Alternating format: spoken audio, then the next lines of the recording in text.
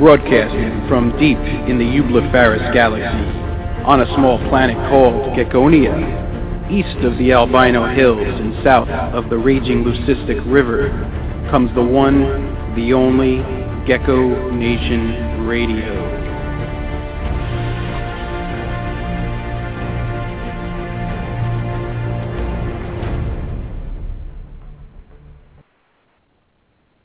What's up, everybody? Tonight is March 30th, 2014, and this is going to be an episode that I don't know if anybody's ever done or had a guest on quite like this, but Dave Durham is known as the Lizard Whisperer, a lot like how Caesar is able to just have a very unique bond and connection with dogs. Dave has that same or similar type of connection with his reptiles, and he can communicate with them.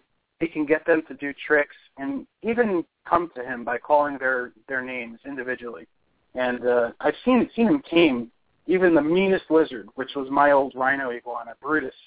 I had Brutus since he was a small rhino, and he didn't grow he wasn't with me too long. He was with me for less than a year.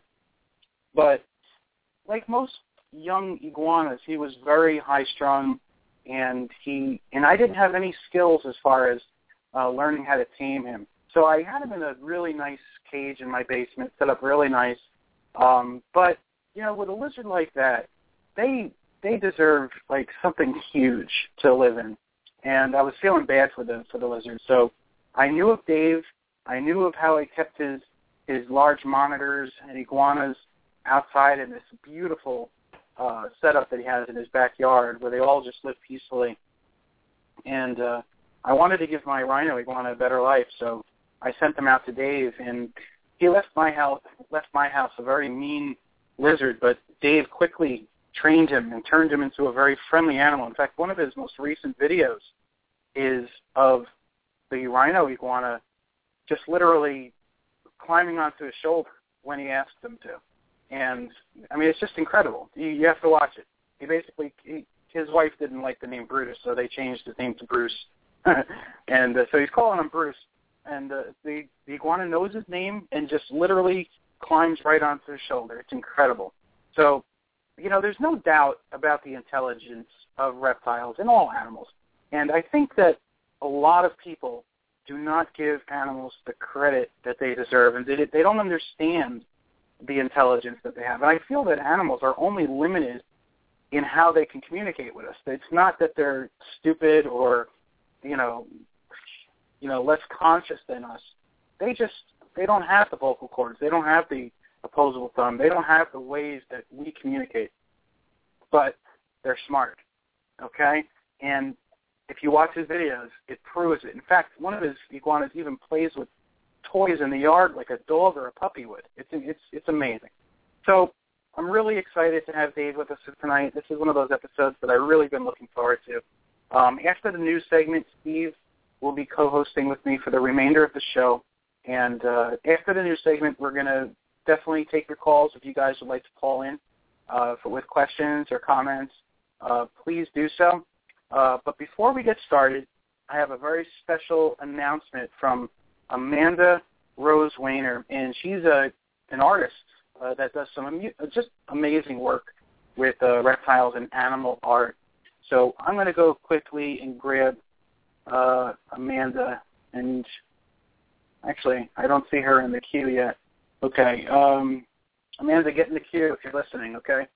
But before that, bring out Amanda, what I'll do is I will play our sponsor plug, and Gecko Nation Radio would not be possible without our amazing sponsors. Check them out.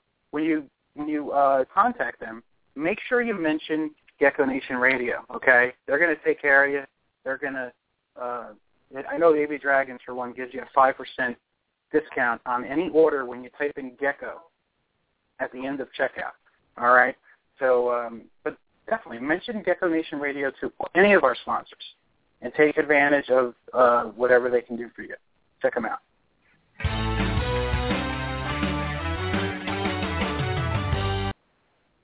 And that was totally not the right plug. Here it is. Gecko Nation Radio is a David's Fine Geckos creation and production.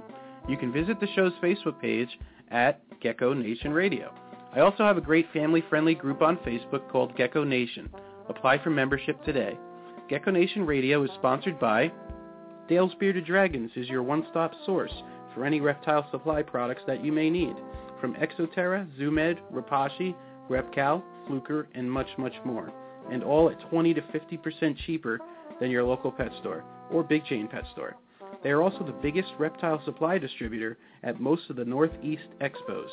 Contact them directly online at dalesbeardeddragons.com or message me on Facebook and I'll put you in touch with the owner. Gecko Boa Reptiles is your source for the highest quality leopard gecko morphs and wild types, from white and yellows to radars, amazing tremper morphs, and rare subspecies. John is a world-class breeder and extremely knowledgeable. If you're looking for something truly special in geckos, contact John Scarborough at geckoboa.com and on Facebook. And if you're looking for quality food for your dubia roaches, crickets, mealworms, and superworms, look no further than MS2 Premium Insect Chow. Made with reptiles in mind, it contains no dog food, cat food, or chicken mash. Using only vegetable proteins and high-quality ingredients, MS2 Premium Insect Chow will have your feeders making a beeline for it. Contact ms2ent.weebly.com, or it can also be purchased at Rainbow Mealworms and AB Dragons. Rainbow Mealworms is the largest worm grower in the world and selling to the public since 1956. If you need the highest quality mealworms, superworms, and crickets for your pets, contact them at www.rainbowmealworms.net. abdragons.com is your source for the highest quality dubia roaches.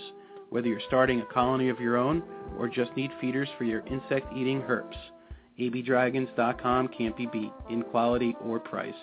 They are also a huge distributor of FlexWatt reptile heat tape and have very competitive pricing. Check out abdragons.com online and on Facebook. Ohio Gecko is famous for amazing tangerines, snows, and other very unique leopard gecko projects. Thad also has some incredible fat-tail morphs available, from stingers to starbursts. Visit him online at ohiogecko.com and at expos in the Northeast. He is also the owner of geckoforums.net. Reptiles Express is the absolute best live animal shipping company with great low rates. Debbie is the queen of customer service and will make sure your precious cargo gets to where it needs to. They also have a wide array of shipping supplies, from deli cups, snake bags, heat packs, and more. Visit reptilesexpress.com and become a member today. Supreme Gecko is a great source for crested geckos, day geckos, and other species, including micro geckos. Wally Kern is a top-notch breeder and gecko enthusiast. Visit supremegecko.com for his available animals and supplies. All right, everybody, we are back. And before the break, I mentioned that Amanda Rose Wayner was coming on to give us a special announcement. And here is Amanda. Hi, Amanda. Hey, David. How are you? I just wanted to let everyone know. Huh? How are you? Okay. Good. You? All right, awesome. Before you tell us what you want to tell us, just briefly for everybody that don't know, let them know what you do and give out your information so they can find you, okay? Oh, sure thing. Hi, guys. I'm Amanda Rose Warner. I do a lot of animal illustrations. You can find me on Amanda Rose Warner. Are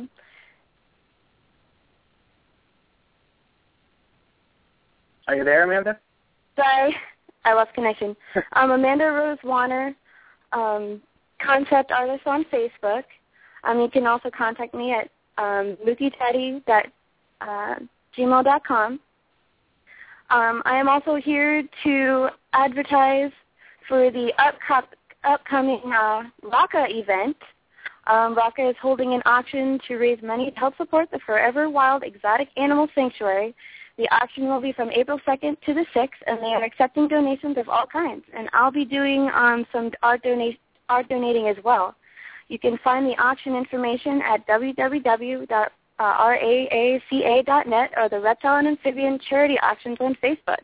And I will also be posting links in the comments section below. All donors, please submit your donations to teamraaca@gmail.com. And I hope to see everybody there. It should be a really fun event, and I'm really looking forward to it. All right, cool. Sounds good, Amanda. I hope it goes really well. And if you need to come on any other times to plug it, just let me know.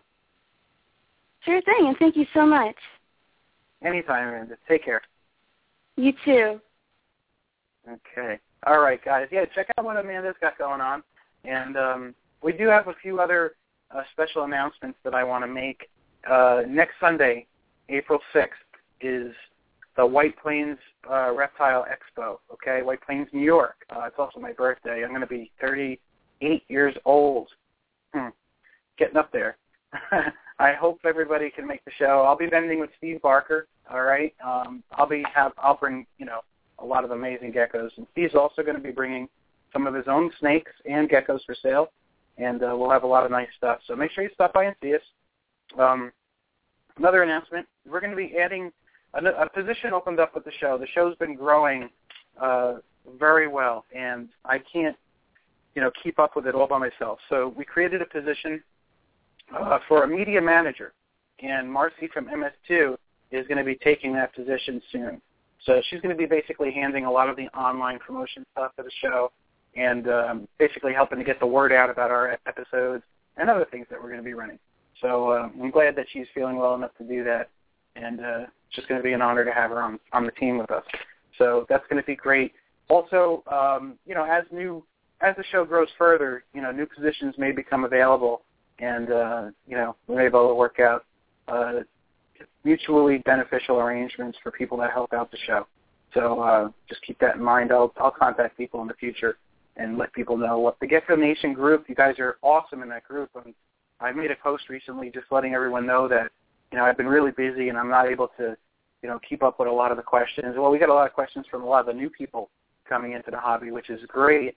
And I like the fact that the group is being able to usher in a lot of new hobbyists and get more people involved. I mean, that's the whole point.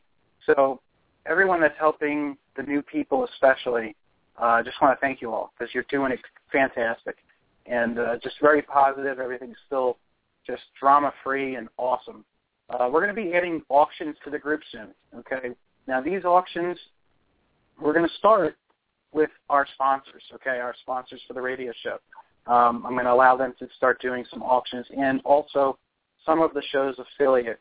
And I'm going to try to structure it in a way where, it's running auctions and keeping everything cool and can be tricky. So this is like a new thing. So I want to start it out and try to run it in a way where it's just very secure, scam-free, and just runs good, okay? So we'll be doing that little by little to see how it goes. And if it doesn't work out, we'll stop it. If it does work out, great. All right. Keep in mind the FlexLot Reptile Heat Tape Facebook page is running a contest till the end of April.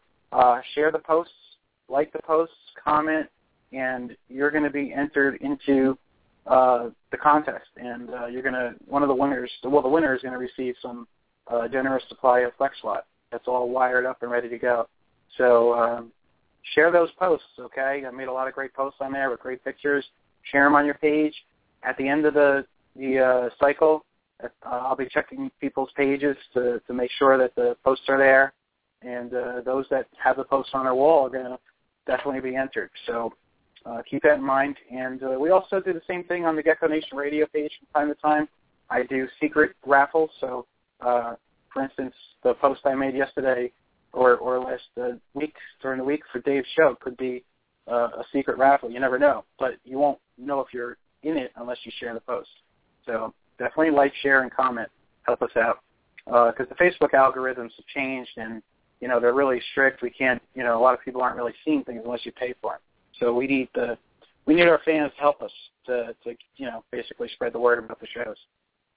We also have a Gecko Nation Radio Droid app now. And I'm thinking about bringing on an Apple version, but it's kind of expensive for Apple. But you guys can go to the App Store and download the Gecko Nation Radio app. I'd like to thank Glenn for all his hard work on that, and he did a fantastic job.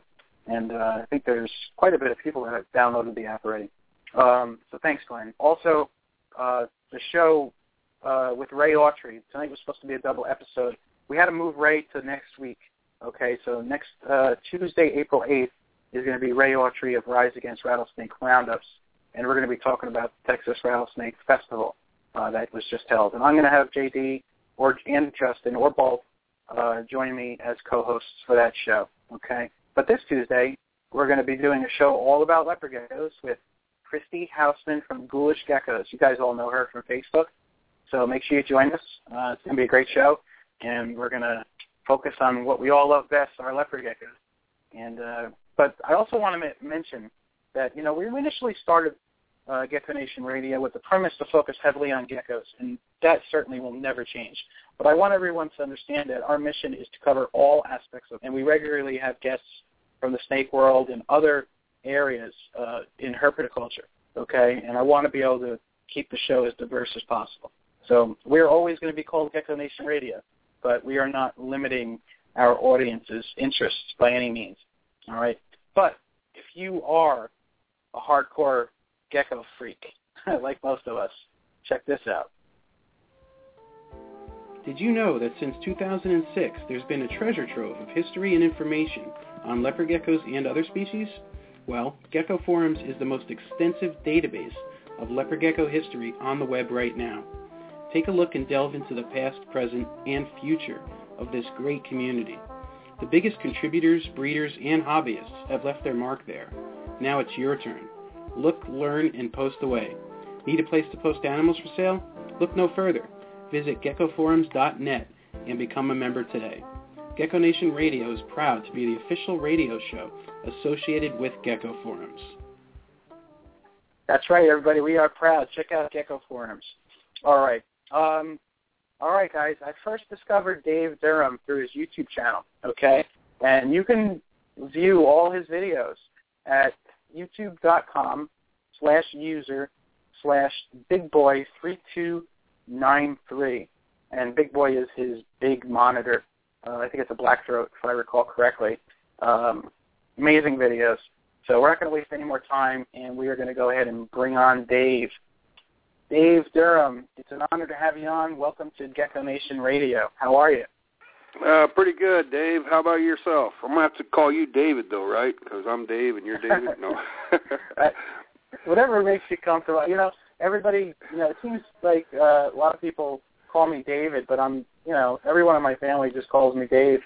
So, whatever. Well, I'm just trying to keep us straight on the show here tonight. That's all. Okay. I'll be David, you be Dave, then. How's that sound? All right. Sounds good. All right. Well, Dave, it's great to have you with us tonight. And, wow, I got to tell you, I'm really impressed over the last few years with everything that you've posted and just everything that you do with your reptiles. It's really amazing. And thank you. Why don't you tell us a little bit about how you got started with reptiles? Well, myself, I got started when I was very young, and I started with my dad used to give me turtles, and I didn't know how to really keep them or anything like that, but since we lived in a place where you could just let them go, we did. I grew up in Missouri for the first 9 years of my life, and I should tell everybody that I'm 58, so I'm from the old school. And when I started collecting reptiles, there was hardly any information at all about reptiles. And even, the biggest libraries that I went to, I couldn't find any kind of information. If you looked up green iguana, you would get a green lizard found in the tropics, and that was about it. Or if you looked up a monitor lizard, you'd get the Komodo dragon, and that would be about it.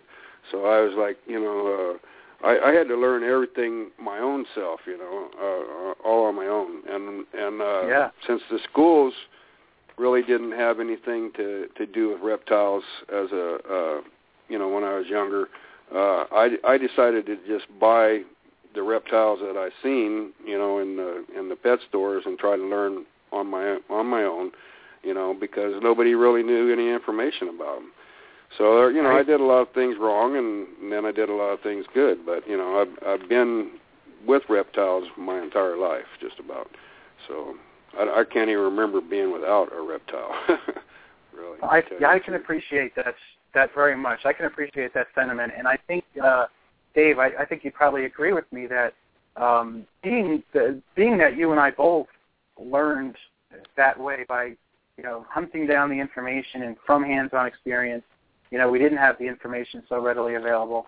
I think we, in a sense, earned it, and I think that's what makes the old school people really have, just a unique perspective and just a unique type of knowledge about reptiles. Wouldn't you say?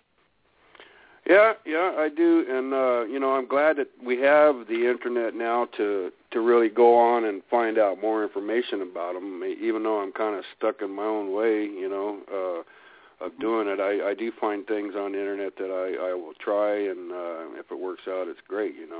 It's like when I first started with, I've had a computer since the computer's been out, and when we first started with the computer, it was AOL. And doing everything, you had to do the dial-up, and it was quite a mess. But I just doing that though, I was I met Jeff Lim, and he's the curator of the San Diego Zoo, and he did quite a bit of work on the white-throated monitors, and I gave him the records that I had for whenever I started breeding the black-throats. Well, black-throats and white-throats are basically the same, but they're just different habitat, I think, to tell you the truth. But I was able to help him out, and when on my first hatch of baby black-throats, I had 17 babies. So I thought that was pretty good. Yeah, well, he did a study of all the zoos, and the one that got closest to me was the Honolulu Zoo in Hawaii, and it's like they had 12 babies. So I did pretty good on the first. That was the first that anybody had ever even started breeding the black-throats and the white-throats. So it was wow. It was so back in. You were the first one to breed them in captivity? Well, I'm not going to say I was the first one. There was another guy named Rodney Williams, and then there was quite a few, like zoos that did it too. So okay. I was just one of the people here. I couldn't, keep track of everybody that was doing it. Right. Rodney Williams, Frank Reitz, Bob Larson, and Dave Durham, that's me. We're all mentioned in 1998 Reptiles magazine, where he did an article on white-throated monitors. So that was awesome. A while back. Yeah. So I've had black-throats ever since then, and I've had several. I don't know about how many, but I've had quite a few, and they're one of my favorite lizards. Black-throats are, just because they get so big. Right. And, we're going to get into the specifics about your collection after the news, but I'm going to go ahead and bring on Steve now, and we're going to do our news segment. All right. So hang tight, everybody. Right. Here comes Steve.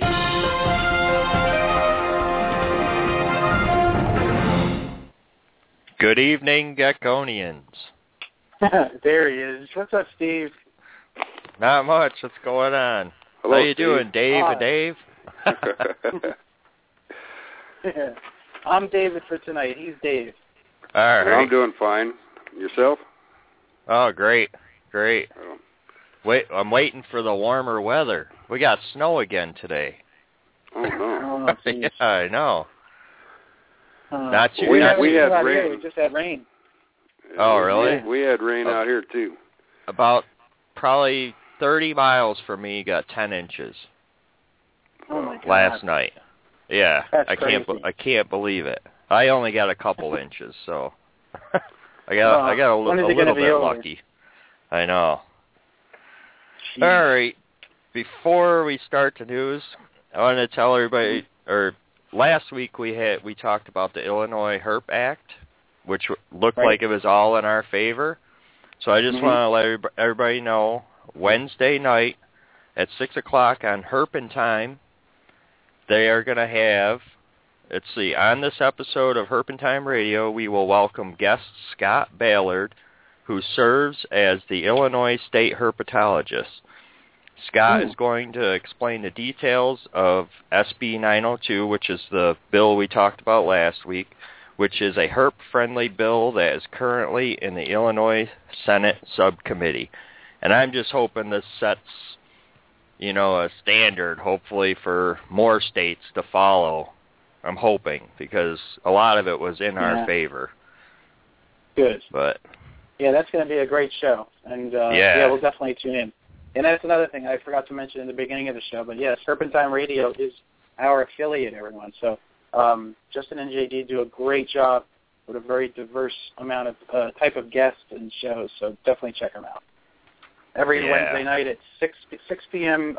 Eastern Time. Yep, on Block. For sure. Yeah, that'll be a great show. Yeah, that's cool. All right, so let's get into the horrible news. Oh, no. No more. Oh. All right. This has been going around, I think, for years now, and it's back again. Python eats drunk man in India. So, oh, my God, this thing again? It's come around again. So in this article, it says, if you doubt the truth of a snake eating a drunk man, then I suggest you check out the video of a python eating a crocodile. And if you think the threat may only be real in India, then you might want to consider the 150-pound Burmese python snake that was captured in Florida. Oh, man. Yeah. 150-pound Burmese would have to be at least, 16, 17 feet long? Yeah, I think it was. Wasn't it an 18-footer, I think? Or close to it. But, all right. Hey, wait, hold on. Brooke said something funny. She says, the moral of the story, don't get drunk. Well, don't get drunk and fall asleep outside. Right? I mean... Yeah, really. In India. All right. This next story, it's like 5 years old, and I don't know why they're redoing this, but pythons, an unstoppable force in the Florida Everglades. And this article basically just tells us all the stuff that we've heard 5 years ago about the 100,000 pythons that are calling the Everglades home. It's all the same information, and there was absolutely nothing new in the article, but it is they want to keep it on everybody's minds, They don't want anybody to forget about it, while they, that's what their mission is. Horrible. Yeah. Yeah. Jeez.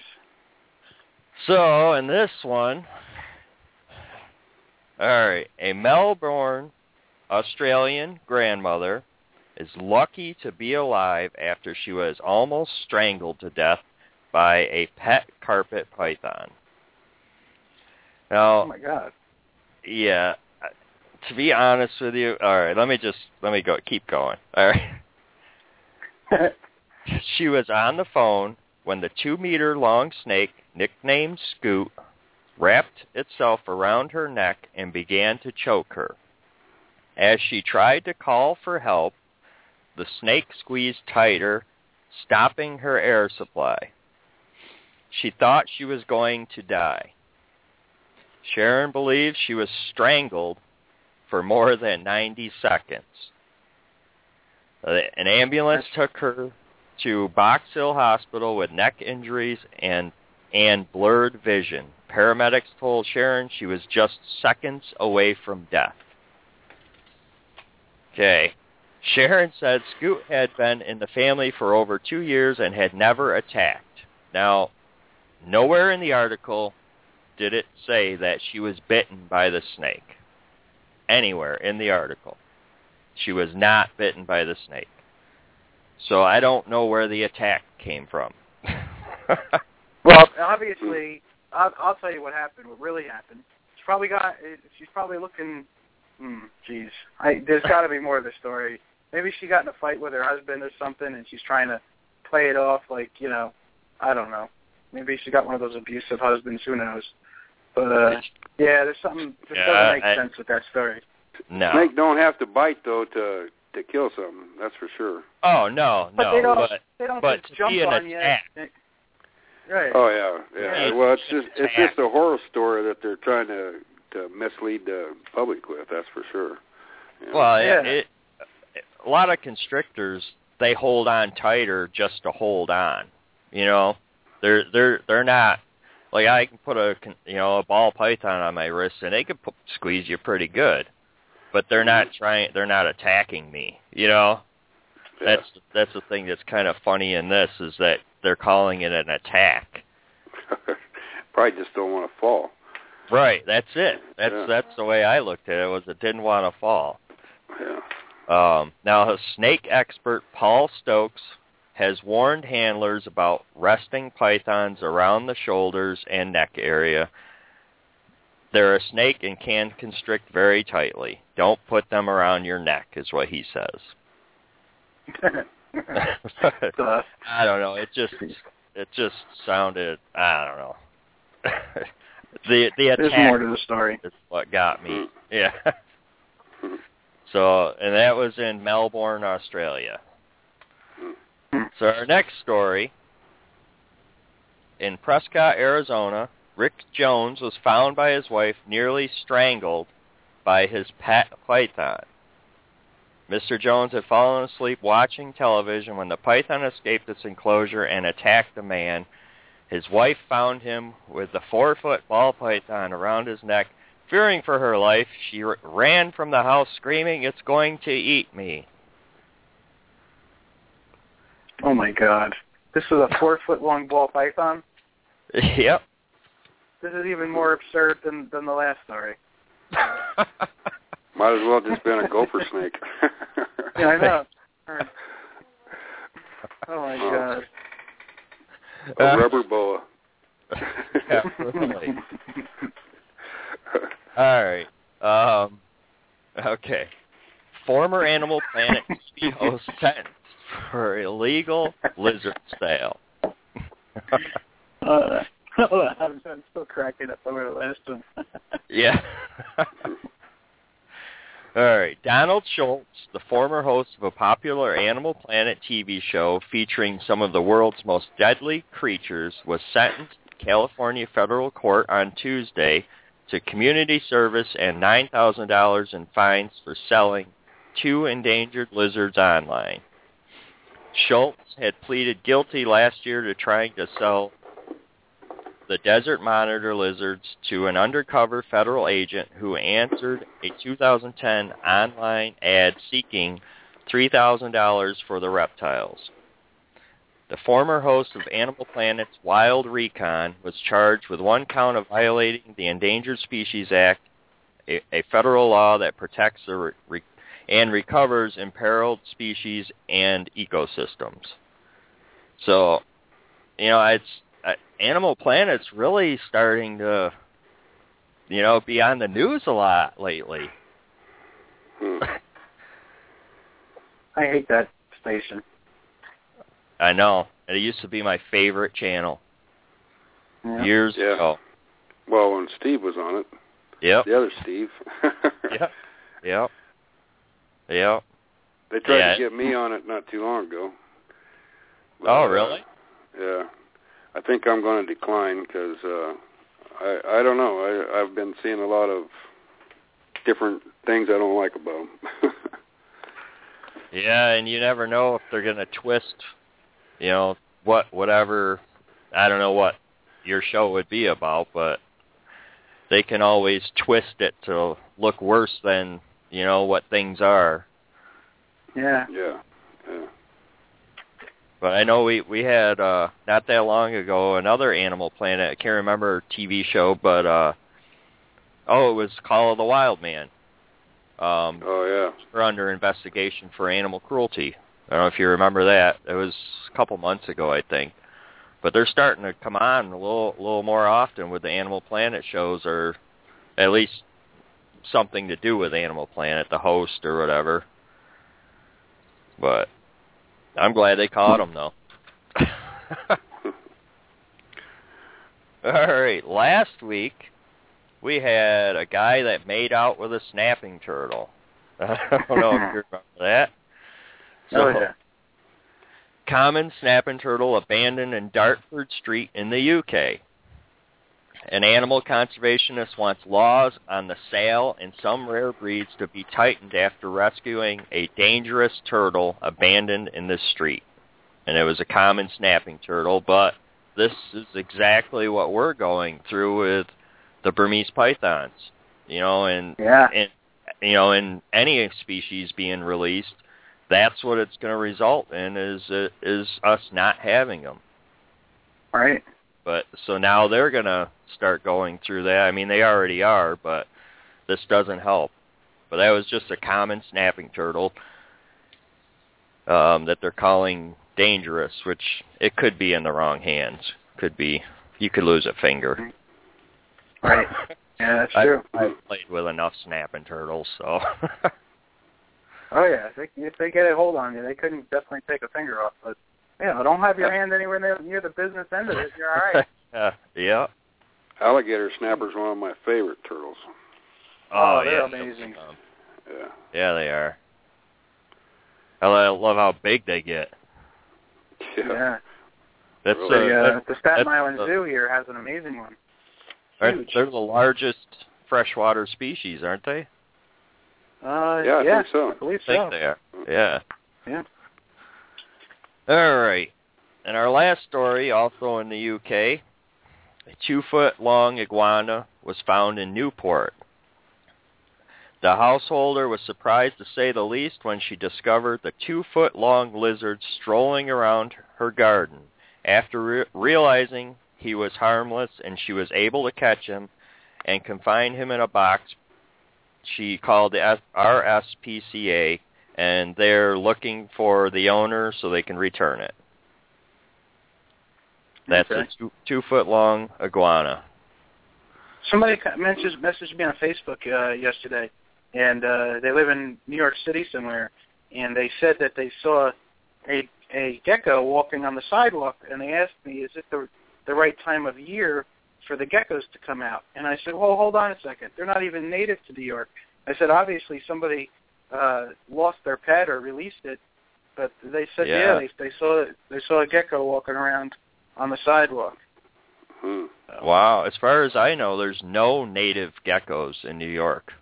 I'm pretty positive about that. Yeah, there's none. And this was in the city, no less. There's some in California, but I've never heard of any in New York. Too cold. Yeah. Right. Especially right now. Yeah. All right, so let's give the recap. Python eats drunk man. Pythons, an unstoppable force in the Florida Everglades. Grandmother attacked by carpet python. Killer ball python. Former Animal Planet TV host sentenced. And snapping turtle abandoned. And 2-foot iguana found in Newport. That's the recap. Okay. All right. I'm looking in the chat room. Let's see what you guys think. Dave, which story do you think is the false one? I would have to go with the ball python around the neck. Yeah, I think so too. I was either going to say the ball python or the iguana walking around in the UK, but I think the I think the ball python is false. Yeah. Let's see what they say in the chat room. Brooke says the ball python. Sean says the killer ball python. Elsa says the granny python. What's the granny python? That's the carpet python. Oh, the carpet. Yeah, the carpet. Yeah. Yeah, actually, I think that one's true. I think there's someone that's stupid to call in something like that. But all right, Steve, which one is the false story? But all right, I was just trying to have some fun with the ball python. I figured I had to put it on there, just Yep, the ball python's fake, though. Okay, cool. Oh. All right. Well, that was a we good also guess. have this coming, folks.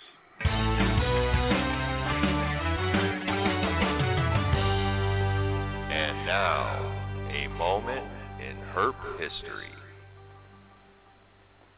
All right. On December 4th, 1950, in Philadelphia, the city zoo recovered 2 of its prize snakes that were stolen from their cages by a teenage boy who took them home under his sports jacket. The escapades came to light when the boy's father, having read about the missing reptiles and suspecting his son's growing collection, he called the zoo. So the boy pulled it was a ball python. I'm assuming it was a typo because it talks about how it curls up or balls up when it's afraid. So I'm assuming it's a ball python. Pulled the python from its cage, stuffed it under his jacket, and hitchhiked home. Then, the next day, taking advantage of the relative quiet of lunchtime at the zoo, the boy crept through an underguarded doorway to a cage housing a 3-foot-long, 2-inch-thick emerald boa. Not poisonous, but a furious biter when aroused. The admiring boy unlooped the boa from a branch and thrust it. As he had the python under his jacket, he traveled part of the way home on a crowded streetcar. There was no prosecution. They let him go because he returned them. Now that was a young Ron Tremper that did all that, right? Yeah, really. But that was no, I'm just kidding. December 4th, 1950. Okay. Oh, that Ron isn't that old to be doing that anyway. Okay. I think maybe he was born in 1950. I think he's 60 now, Ron. Something like that. Wow. All right, cool. Well, the rest of the show, folks, we are going to have Steve as our co-host. And so, Steve, just hang with us. All right. Let's go ahead and bring you out of news anchor mode.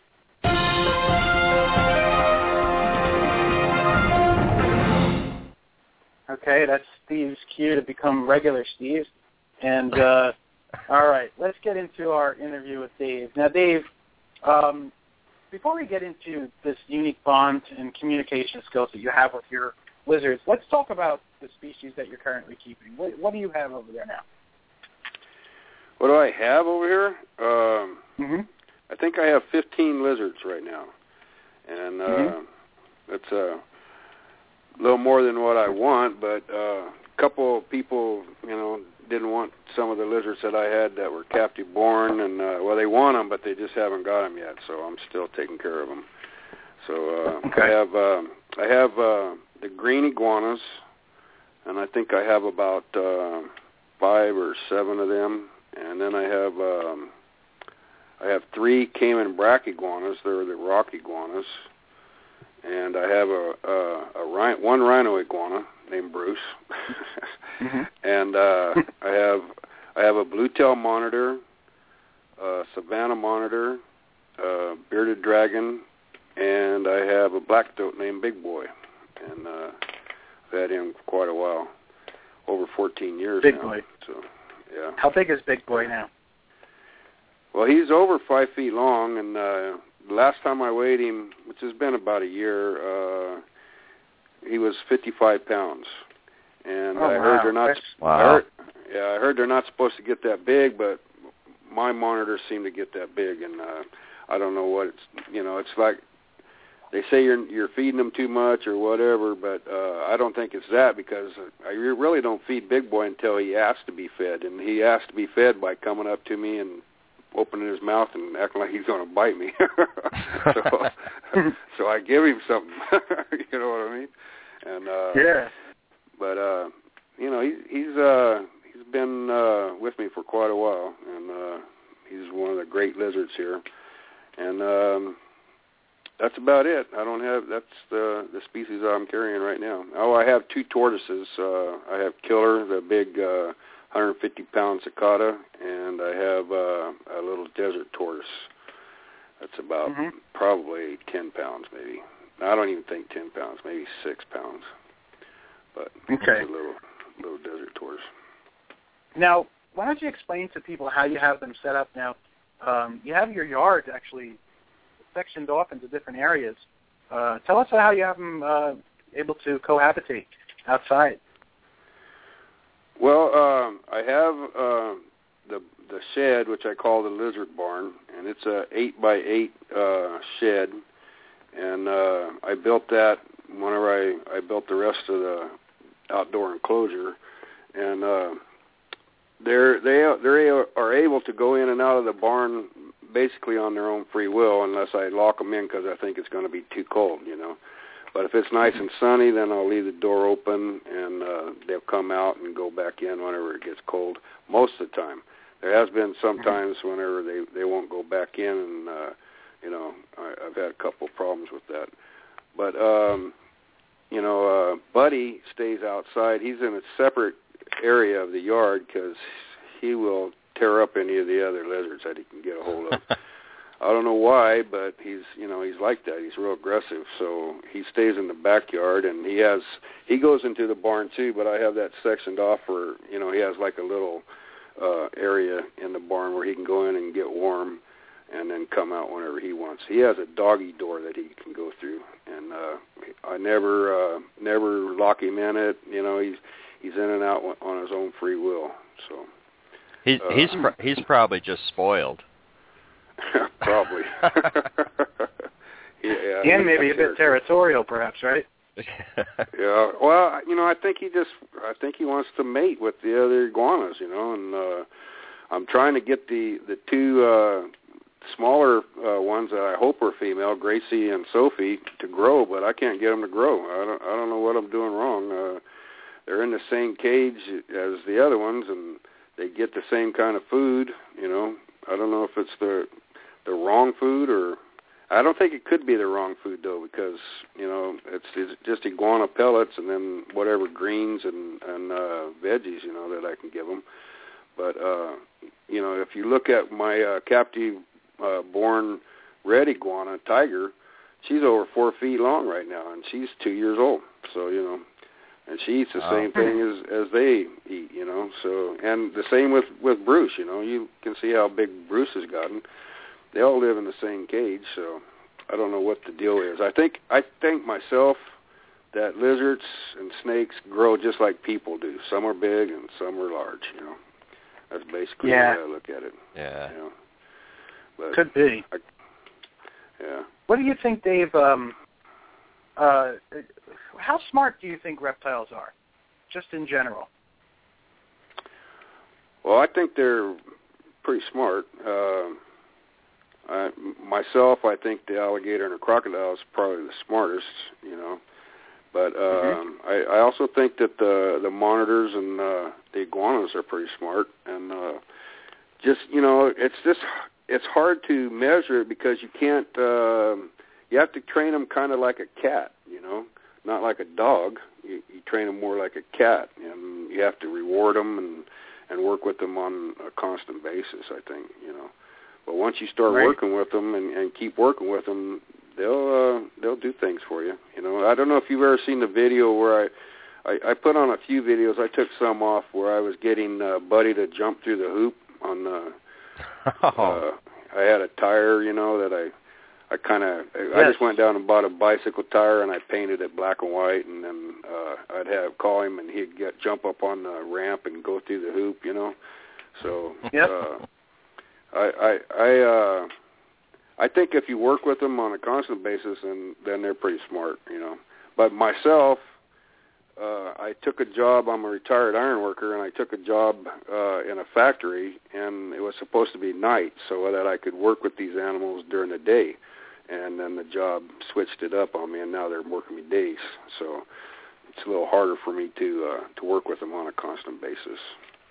But as you can tell with like Buddy, and Big Boy, I have plenty of videos where they don't even see me, and I call them, and they'll come to me. So well, that's what I was going to ask you next.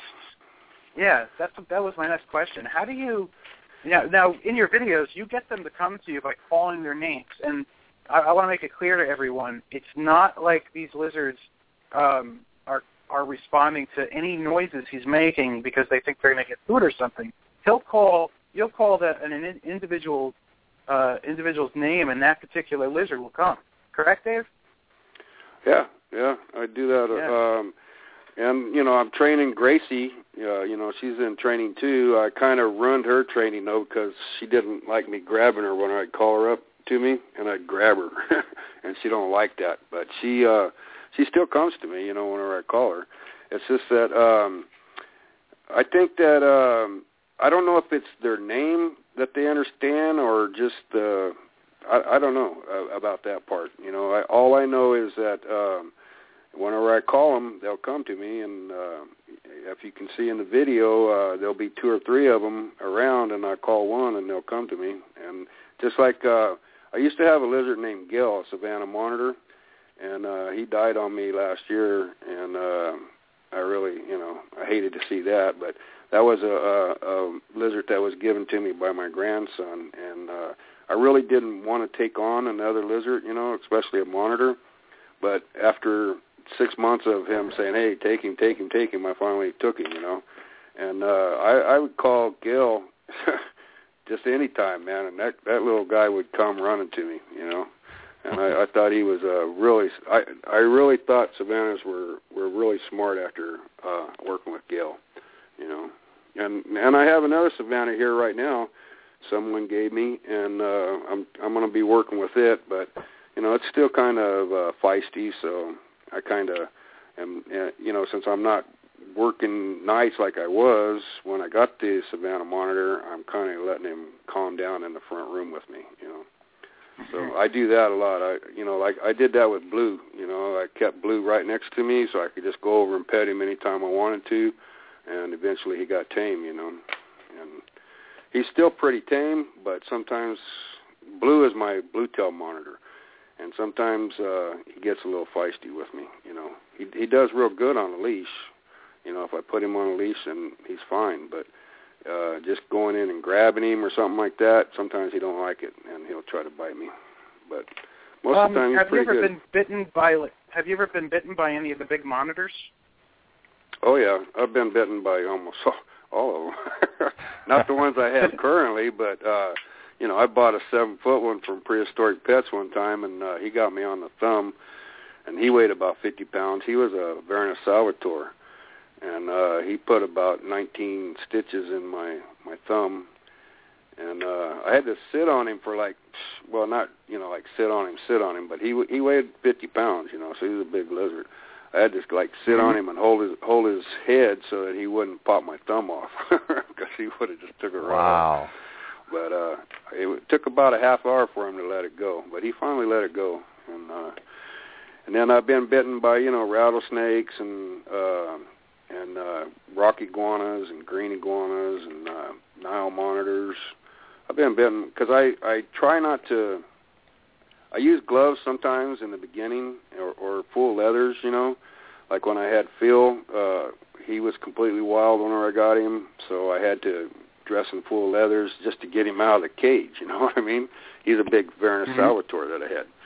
And and then after a couple of weeks of that, I try to get rid of the gloves and just do everything by hand, because that way they have such a good sense with their tongue that when they hit you with their tongue, they know who you are right off the bat, Right. And that's why I try not to use gloves any time. So I get bit a lot, But that's just part of owning big reptiles. You just laugh it off if you can. I growing up, I used to get bit by iguanas and everything, and I got to the point where it didn't even bother me as much anymore. Is that kind of how you're at too? Like when you get bit, you're not even shocked? Yeah, really. I don't care if Blue was to bite me, he's like a shredder because he has like needle sharp teeth and they're about a 1/4 inch long, and or up to 3/8 some of them, and they just shred you. He's only bit me like twice, I think, maybe only once. I can't remember, but you know, the needles and the shredding, you know, made me bleed a lot. But you know, since I work with my hands, I have to be careful of him not hurting my hands to where I can't work. You know what I mean? So right. That's the only thing. But you know, that reminds me, when I used to collect tokay geckos, I used to buy them by the dozen, just about. I could tame one down in like 5 minutes by letting them bite on my finger. Right whenever I get them, I just let them bite on my finger, just stick my finger in their mouth and let them. After a while, about 5 minutes, they quit biting. They just like, there's no sense biting this guy, you know. And that's how I'd tame them. And, I mean, I know it's Brutus. How'd I tame him?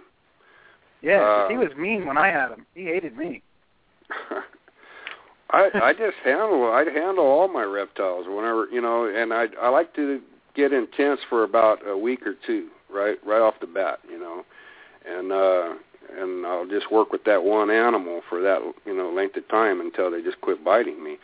And Bruce, he was kind of like a bluffer, kind of like Blue. Blue's a bluffer, you know. He always opens up his mouth like he's going to bite, but he won't bite. You know what I mean? But you don't know when he's going to bite, so you have to be careful, you know. And but I thought Bruce was kind of easy for me. But I did the same thing. I kept him in the house for like 6 months, I think, you know. And he was right next to my chair, and I could always just go over and pet him and, you know, associate with him, pick him up, you know, and hold him and, you know, feed him. And I remember seeing that you used to sit on a chair with him on your chest and you used to pet him. Yeah. That's basically what you do with lizards. That's what I do with the lizards when I want them to be tamed down, you know. I mean, Buddy, right. He was a monster when I got him. If you ever had a big rock iguana charge you, you know, full force with their mouth open. Their mouth can open like 6 or 8 inches, you know, and you know, it's pretty scary. But you know, you can't be scared of them. That's another thing. You can't be scared of these animals because I think they can sense that, you know. Yes, I do too. We have a caller on the line for you, Dave. Let's go ahead and take this call. Let's see, caller from the 432 area code. I think I know who this is.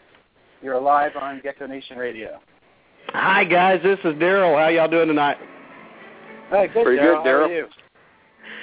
Great. Yeah, you know, Dave, you're pretty impressive messing with these big, mean, nasty lizards. How did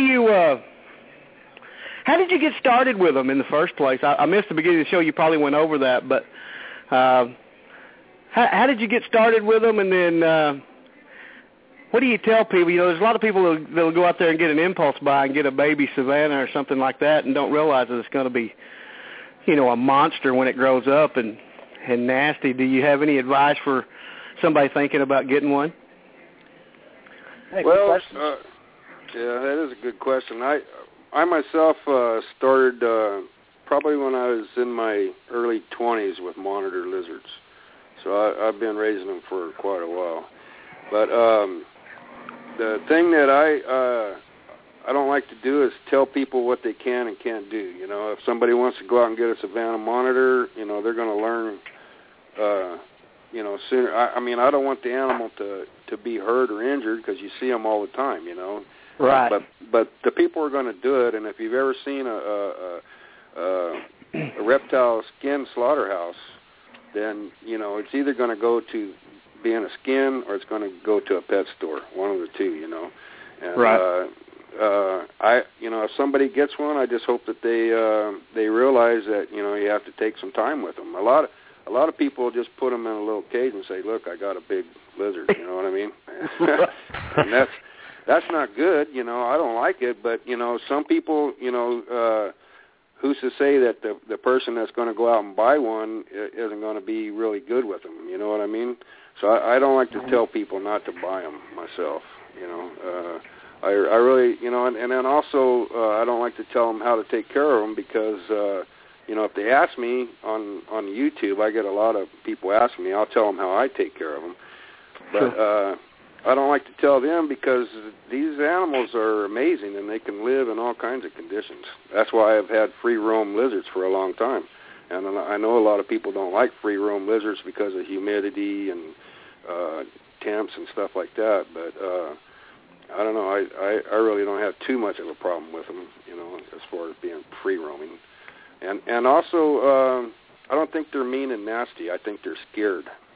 Well, you're probably correct. I agree with that as well. We're a predator, and that animal is seeing us as getting ready to eat them. That's basically what it is. You have to teach them. Yeah, and it's defense. I agree with that 100%. Yeah, you have to teach them that you're not going to hurt them. Right, and I think that's where you come across a lot different than most of the people that are keeping them, and that's probably why you have the success that you do. Yeah, well, thanks. That's probably from being with them for over 30 years. Well, it's just like anything else. The longer you do it, the better you get at it, in my opinion. Yeah. Well, I love these animals, and I don't want them to be treated wrong or anything like that. But I'm not going to be able to stop the pet trade, And I think the pet trade is good in a way because these animals might be able to, in the long run, live in certain conditions that they normally don't live in the natural environment. Maybe they can come out. I've rescued hundreds of reptiles, and I can see how skinny. Blue, my blue-tailed monitor, the bones were coming through his tail whenever I bought him, and I paid over $400 for him. So right. But I couldn't tell that on the internet. That the bones were just coming right through his skin. But I've rescued big pythons and stuff too that people didn't take care of, and they all came out of it. It's just right. that the people, if you're going to buy a reptile, I think you should have kind of a passion for it. Exactly. Any animal for that. Yeah, I think the people that do, there's two sides of the fence. It's the people that love it and do it because that's what they enjoy and they're into it. And then the other side of the fence is the impulse buy. Whenever they see it and they think, oh, that's cool, and they buy it, and a month down the road or 6 months down the road or whatever, they're like, oh my gosh, what have I got myself into? Yeah. Without doing any due diligence and trying to figure out, what is this thing? Yeah, it's cute. It's a foot long right now or 18 inches or whatever. How big is it going to get? They don't realize that, the thing could be 6-7 foot down the road. Really? So.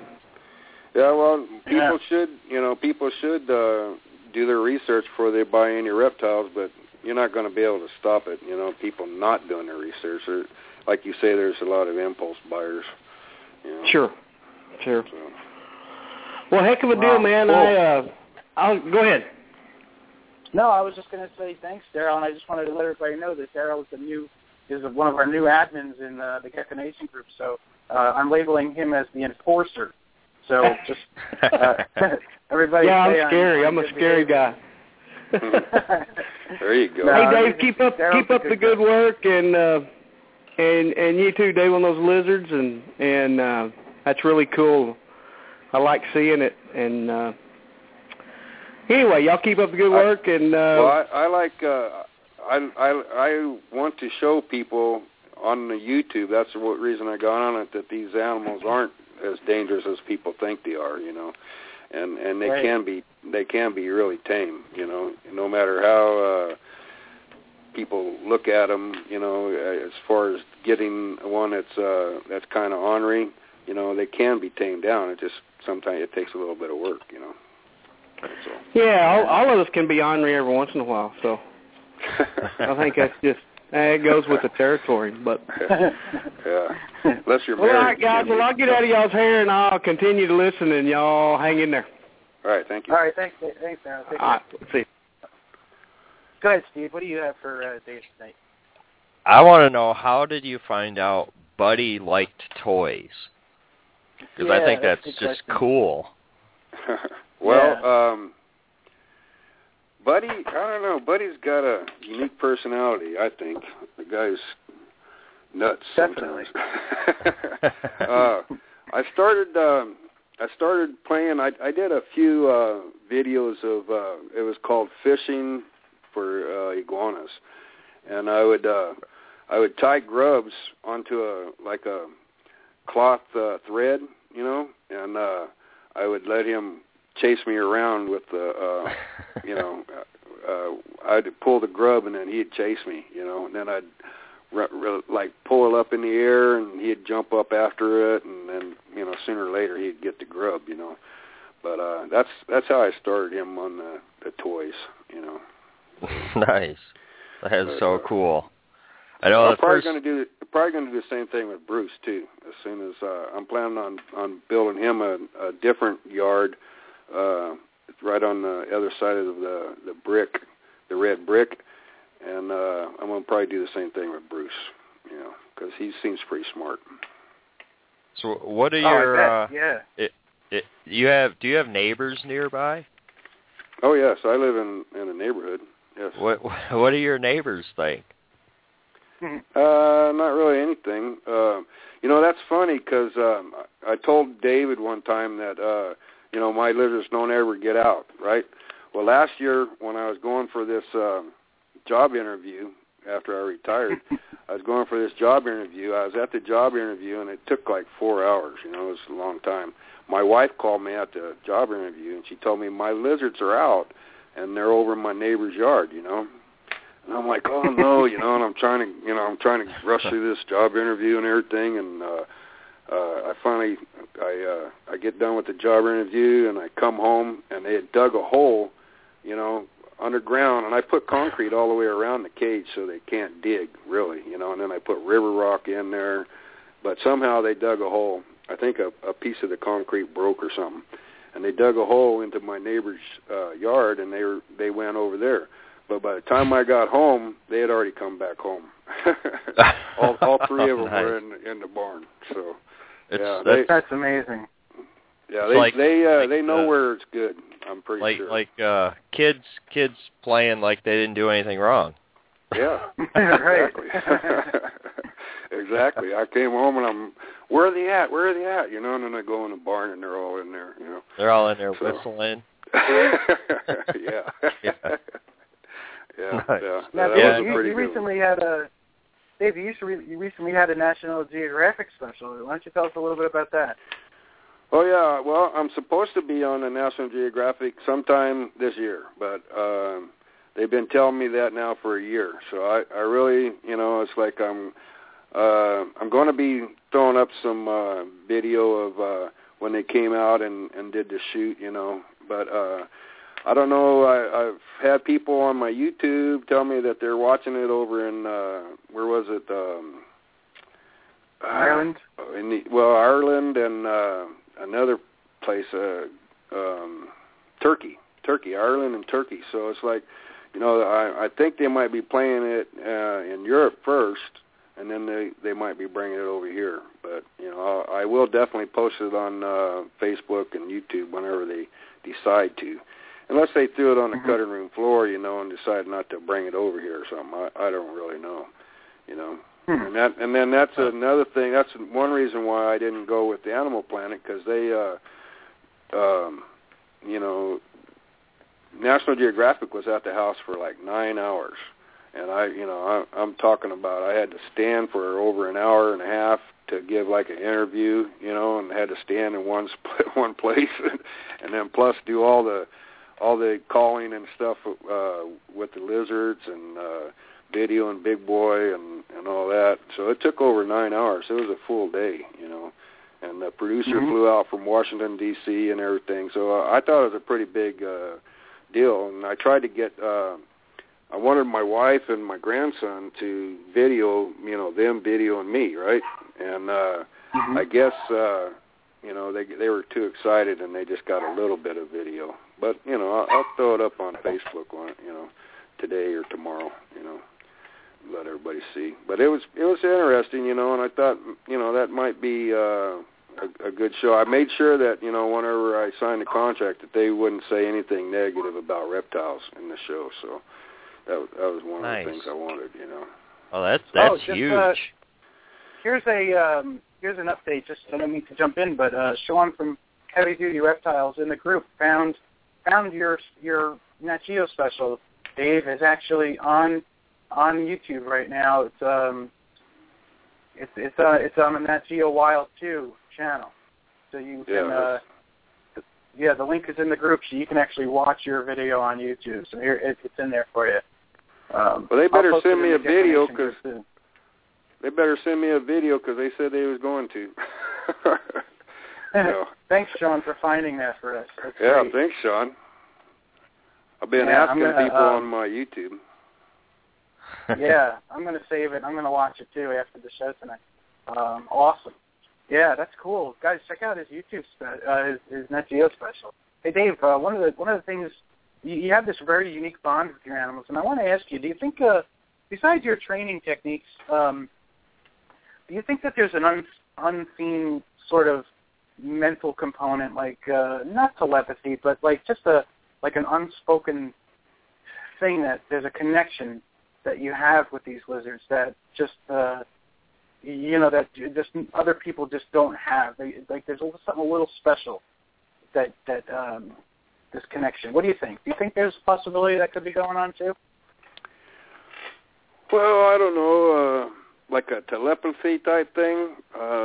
I don't know. I think that my main deal is I show the lizards or the reptiles or any animal for that. I just released that possum that I caught, and possums would calm down to me in 30, 40 minutes, and I could be petting them and doing whatever. So, but any animal that I get, I try to show them that I'm not going to hurt them. That's the main thing, because I'm pretty sure that animals, no matter how big they are, we are the top predator, and they're thinking that they're going to be dinner, So to me, showing kindness is basically the best thing to tame down an animal. I remember when I used to tame 10, 15-foot pythons, it was really hard at first, because, they will grab you, and, when they bite you on the arm, you're being bit by an animal, and I've had them take me down to the ground before, and after a while, though, of handling them and showing them, that I'm not going to hurt them, they're just like any other pet snake, and these were wild caught, 10 and 15-footers, So I guess just showing them the kindness is the main thing, that you're not going to hurt them. Yeah. So. Yeah, and how long do you think it takes to get them secure and calm with you? Is it different for each species? And also, which was the easiest species for you to train? Well, green iguanas and the tokay gecko, I guess. Tokay geckos are real easy to tame down. But I think that the green iguanas are really easy to tame down, and I don't know, I really don't have an answer for that. Usually takes me, if I start working with one, I can do it probably in about 2 weeks to where they're not biting me, Brutus only bit me once, and that was all he ever bit me. So I think Blue bit me twice. I think he got me about 4 or 5 weeks ago on the finger. But I try not to let them bite me. You know what I mean? But if they do, I don't I'm not mean to them. It's my fault completely, not theirs. I'm the one that has them in captivity. So I'm not mean to them at all, and I just go over and try to pet them and make sure that they realize that I'm not going to hurt them. I guess that's basically and I wanted to tell people on there since nobody's calling in, I guess, I wanted to tell the people that are listening that I train them with food first, and then I hide from them with food, and I call them, and then I give them the food. And then I just hide from them and call them, and they'll come to me. You know what I mean? That's how I train. Right.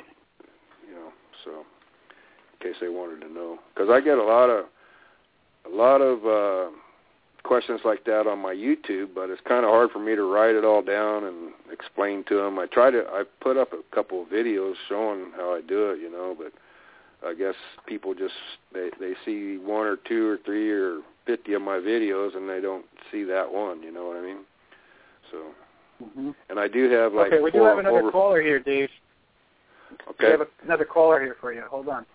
Caller from the 253 area code. You're live on Get the Nation Radio. Hi, Dave. This is Elsa. Hello. Hi, Elsa. How are you? I had to leave the room for a second. When I came back, the chat room was talking about tokays. Did you say you worked with tokays? We can use somebody like you. Yeah, I've. I hear something in the background. I've worked with a lot of tokays. I would see them in the stores for $10, $15, and I'd buy them and bring them home because I knew people wasn't going to be able to tame them down because of the fact that they like to bite, you know. And, right. The first thing I'd do is bring them home and tame them down, and you know, they're pretty easy, I think, to tame down. So. How do you do that? How do you work it? I just let them bite me, you know. And after a while, they quit biting. Well, I'm an iron worker. My hands are a little tough, you know what I mean? So I wouldn't recommend it for a kid or maybe somebody with more delicate hands, but that's how I do it, you know. And I guess I should start working with iron then, huh? Well, actually, you know, that's to me, I think that's one of the easiest way to tame down a lizard if it's not too big. I used to do that with alligator lizards too, you know. I'd let them bite me, and after a while they just figure, well, there ain't nothing I can do to hurt this guy, you know. And they just quit biting, you know. So it's pretty neat, thanks, really. Dave. Yeah. All right, cool. Thanks for calling in, Elsa. Thank you, Elsa. That's funny. I just let them bite me. That's great. Well, Dave, I know you wanted to give us about an hour of your time, and I'd like to give you this time to mention anything else that we didn't cover tonight, and give you the floor for a few minutes. Okay. Well, the reason I joined YouTube in the first place whenever I started this was because I really didn't know anything about computers. I could barely even type on a computer. I didn't know how to get to a page. I didn't know anything about them. So when I was put on disability for a year, and I thought that I would help people in the reptile community, and I started on reptile forums. And I went on to a couple of forums, and I told people my experiences, and they started calling me a liar until I actually got the proof and had to put, you know, pictures and letters and stuff on the site to, you know, prove to them that I wasn't lying, you know.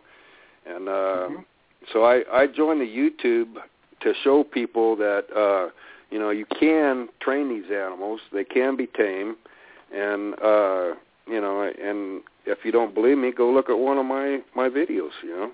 And I think a lot of people are learning from that. As a matter of fact, I know a lot of people are learning, and they're starting to, you know, try calling their reptiles. And I think, you know, the main thing is when you get reptiles or any animal for that matter is to work with them and keep them, you know, don't just put them in a cage. To me, you know, you don't just put them in a cage and let them just, oh, look, I got a giant lizard, you know. To me, that's not the way that they should be, but teach their own, you know, as far as if that's what they want to do. And I don't, you know, it's like I have got a few videos of them, you know, eating live mice or rats or whatever, and I don't think people should be showing that on the YouTube, just like you, because other people have pets that are, you know, rats, and my wife had a pet for over a year, a pet rat, you know, and so I can see how other people like them, you know, and that hurts us as a whole. Yeah, I think it does, you know, even though they, you know, to me, rats and mice won't live very long because they're lab rats, you know, but people do like them, and they are kind of neat, you know, in a way. I have my youngest boy's got 4 or 5. You just don't have to show it over and over again, is what I'm thinking. Yeah, you know? And I don't, you know, and I don't think people should buy a reptile just so they can show people that it can kill something, you know. I know. that's not especially since I've had lots of pythons and monitors, and they'll all eat food right out of the store.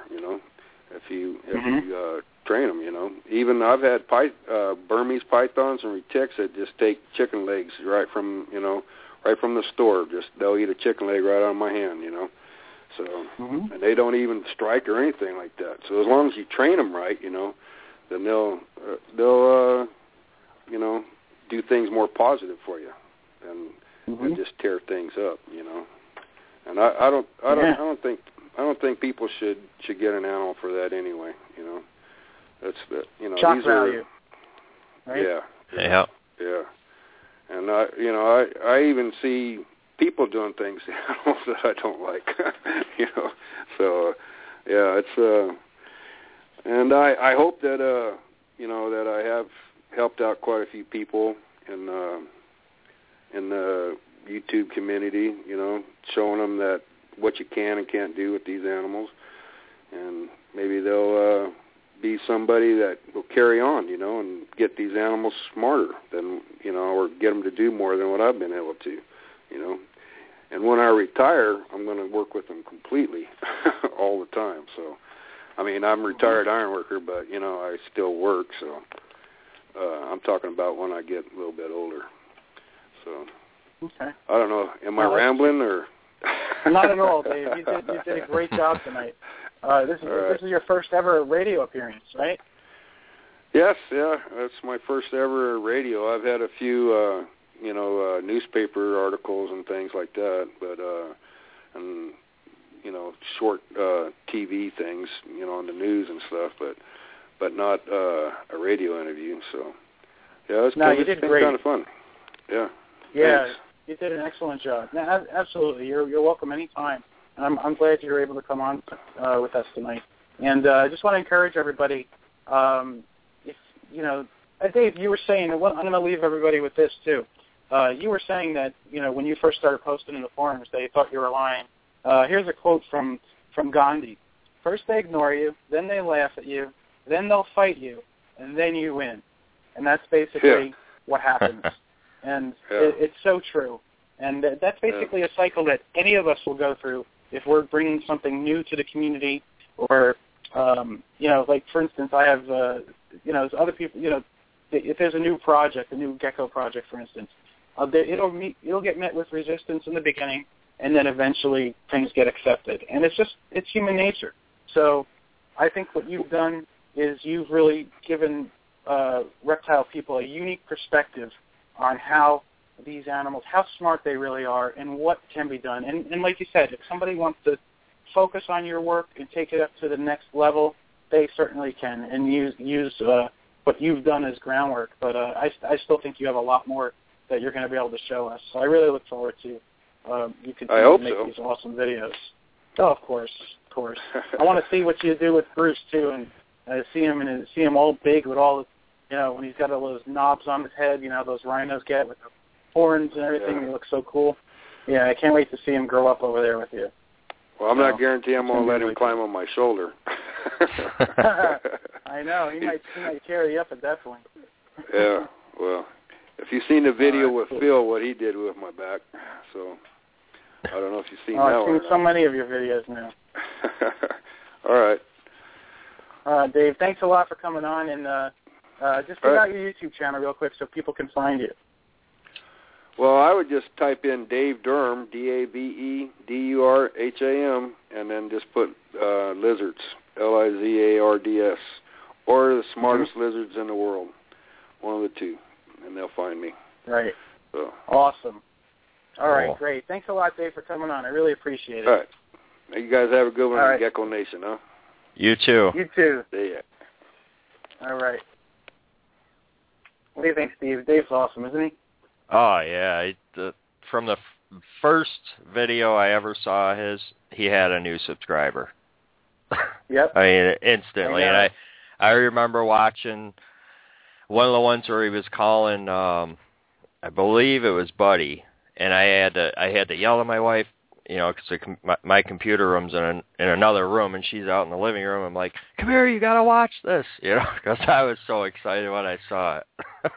Yeah, me too. And each one of his videos, some of them are very similar to each other, where he's calling them. But, you really, unless you really, I don't know, I can watch them over and over again because it's just fun to see the lizards come to him. It's like it's like a little thrill, to see them actually do it. And when he's hiding behind the house and then they come around and they find him, he literally plays hide and seek with them. That's amazing. Right? Oh, yeah, it is. And it stinks in New York. A lot of monitors and bigger lizards you can't have in New York. But, because I would love to have a monitor. It'd be nice to have one someday. But, you and I have both noticed intelligence with our leopard geckos.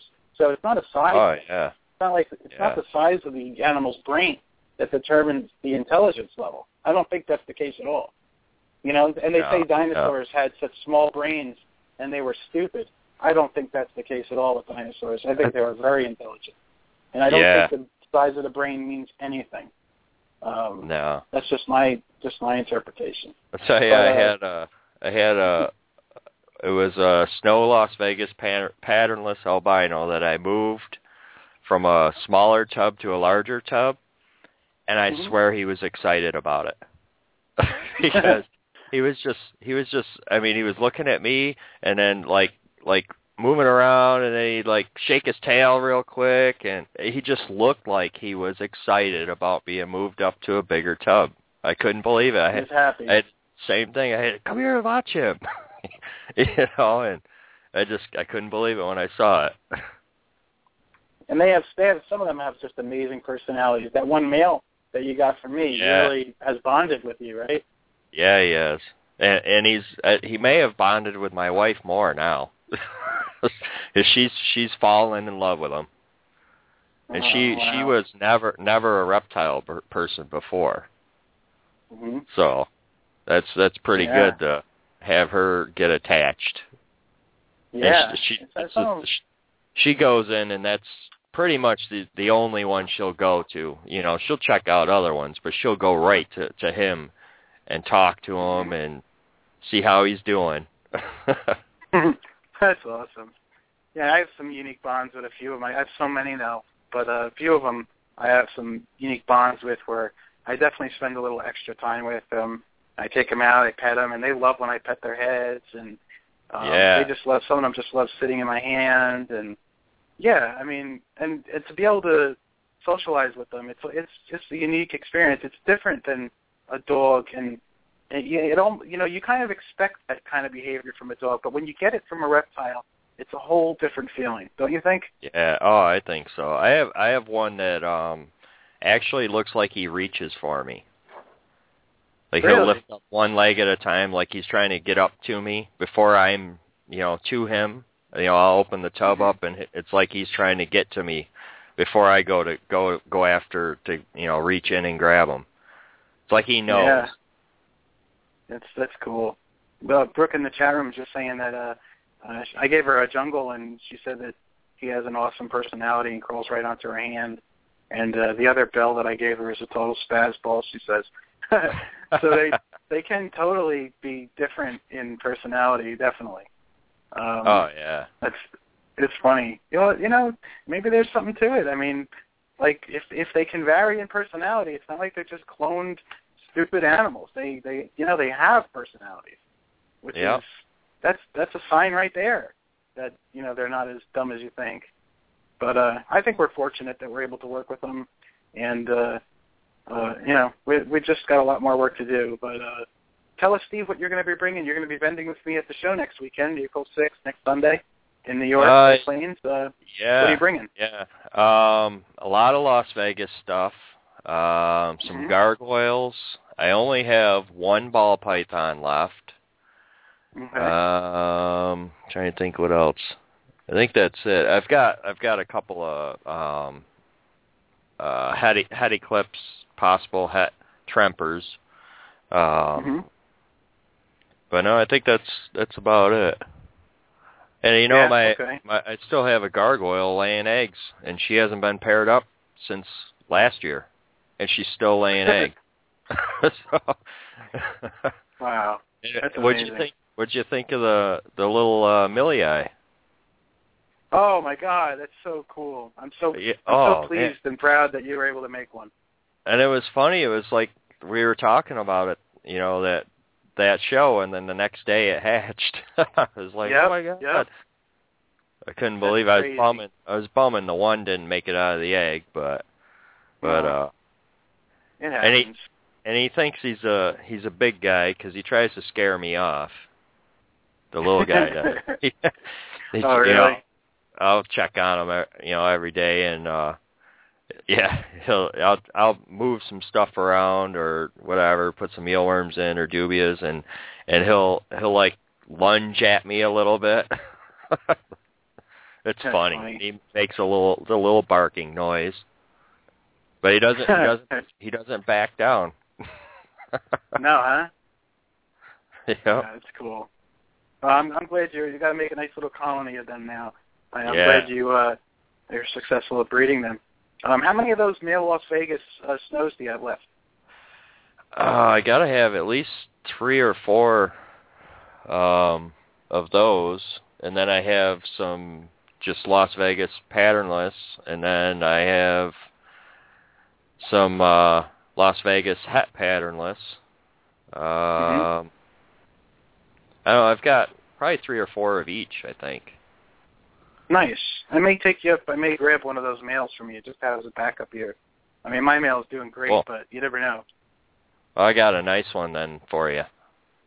Yeah? Real nice. Oh, man, some of them came out, I mean, they all look good, but, I mean, some of them just look amazing. I held one back that was just like, fluorescent almost on the edges of his belly, just like almost fluorescent yellow. I mean, it really? It just, they look real nice. I just got a text from Daryl. He wants one too. So cool. I'll grab 2 from you, and I'll ship it down to Daryl for you if you want. No big deal. Cool. Yeah. Do you have any females? No. I kept the last ones I had. I ended up holding back. That's okay. Gotta keep that line going. That's a very good line of Las Vegas. Mm-hmm. I'm hoping I get some jungles. I'm hoping I get some jungles this year. Because the one female that I have is a jungle, but I only produced the banded all last year. So I'm hoping this year I'll get some jungles. Oh, cool. Yeah. Oh, you never know. Maybe. Yeah. All right. Well, I don't care. I like. They're all awesome. Out. Well, the patternless, the snow Las Vegas patternless that you're producing are among the best I've ever seen. I mean, that's the truth. They really are. They're clean. They glow. They literally have a glow about them. So, yeah. And you got to keep that line going. And you can't pick that up on the pictures. I mean, you really can't. No, definitely not. There's definitely something special about this line. But, that's cool, because Daryl's investing in some really nice geckos. I told him that, there's no better line of Las Vegas patties, snow Las Vegas patties than these, and there really isn't that I've seen. So, that's cool. All right, well, Steve, we're going to wrap things up. I forgot, I got two super hypo tangerine het bells that are female. I have 2 of those that I'm going to bring to. I forgot about them. Okay. And they cool. they're freaking gorgeous. Gorgeous. Really? Yeah. Yep. Nice. Yeah, I got to do cool. On my bells, because I've got the one really nice orange bell. I don't know if you remember her. I got a trio of females that I hatched out last year that I held back of bells. One was a radar. The other one was just a bell that may be a snow. It's kind of hard to tell for me, but I'm pretty sure it's a snow bell. And then that one that was the striped tangerine bell, that really nice bright orange one. So I got to do an update video on them. because they look great. You really nailed it with those bells. They look beautiful. Yeah, I kept all the females. Definitely, that's what I would have done too. You got to keep it going, and refine it. Yeah. And I'm gonna bring your bee down too, your bumblebee. I'm gonna bring him with me. Yeah. Okay, cool. And I have your bandit here. He's doing really nice, looking really good. Cool. So awesome. Cool. All right. All right. Go ahead, Steve. What? I'm psyched. Me too. It's going to be a great show. Yeah. And it's my birthday, so we're going to have a good time. Yeah. Awesome. Yeah, I'm going to bring my brother. He's never been to a reptile expo, so I'm going to bring him with me. Nice. I'm sure he'll love it. Oh, I know he will. Yeah. All right, cool. All right, well, we're going to wrap things up, everyone. This Tuesday coming up is Christy Hausman from Ghoulish Geckos, so we're going to do some great leopard gecko talk for everybody. Make sure you call in with your questions and comments and whatever. And then next Tuesday is going to be the Ray Autry show for Rise Against Rattlesnake Roundups. And we're going to get into the nitty-gritty of all that. So don't miss that one either. But I just want to thank our guest, Dave Durham, tonight. Thank you, Steve, for co-hosting with me. And, of course, for the news. Yeah, and we'll do it again soon. All right. All right. Have a good night, bud. You too. All right. All right, folks. I'm going to go ahead and play the outro, and then I'm going to come back with my closing remarks. Gecko Nation Radio is a David Fine Geckos creation and production. You can visit the show's Facebook page at Gecko Nation Radio. I also have a great family-friendly group on Facebook called Gecko Nation. Apply for membership today. The jazz music you heard tonight was generously donated and created by Jeremy Turgeon of J&D Reptiles. Thank you very much, Jeremy, for the great musical pieces. You can check out Jeremy at J&D Reptiles on YouTube and on Facebook. And a very special thank you to our news anchor, graphic designer, and audio tech, Steve Barker. All the graphics, audio sponsor plugs, and music overlays were assembled by Steve. Check out Steve on YouTube at BC Barker Creations. He has some terrific videos for the herp community with amazing geckos and snakes. Please support the U.S. Herpetocultural Alliance and USARK. Gecko Nation Radio is proud to support both of these organizations. Please donate to USARK so that they have the funds needed to legally protect pet owners' rights nationwide. You can donate to the USARK Legal Defense Fund at www.usark.org. If you would also like to learn about advocacy and how you can take action on a state and local level, please subscribe to the U.S. Herpetocultural Alliance newsletter and blog at www.usherp.org.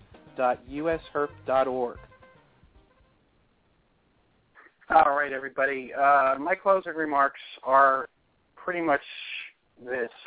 Got a lot of respect for our guest Dave tonight, and he definitely encourages people to keep an open mind and to take that extra step with your animals, okay? Not just, keep them in a cage and forget about them. Take them out, interact with them, try to, it's basically what you get out of your pets is what you put into them, So, give it 100%, give it 150%, and just really try to enjoy your pets and see what they can do. And who knows? You might be surprised. All right, everybody, I'm going to play a song, and just want to thank everybody in the Gecko Nation group for being awesome. You guys are great. Everybody that's still in the chat, Amanda, Brooke, Dave, Elsa, Sean, and Steve, thank you all for being here tonight, and thank you, Dave and Elsa, for calling in. Until our next show.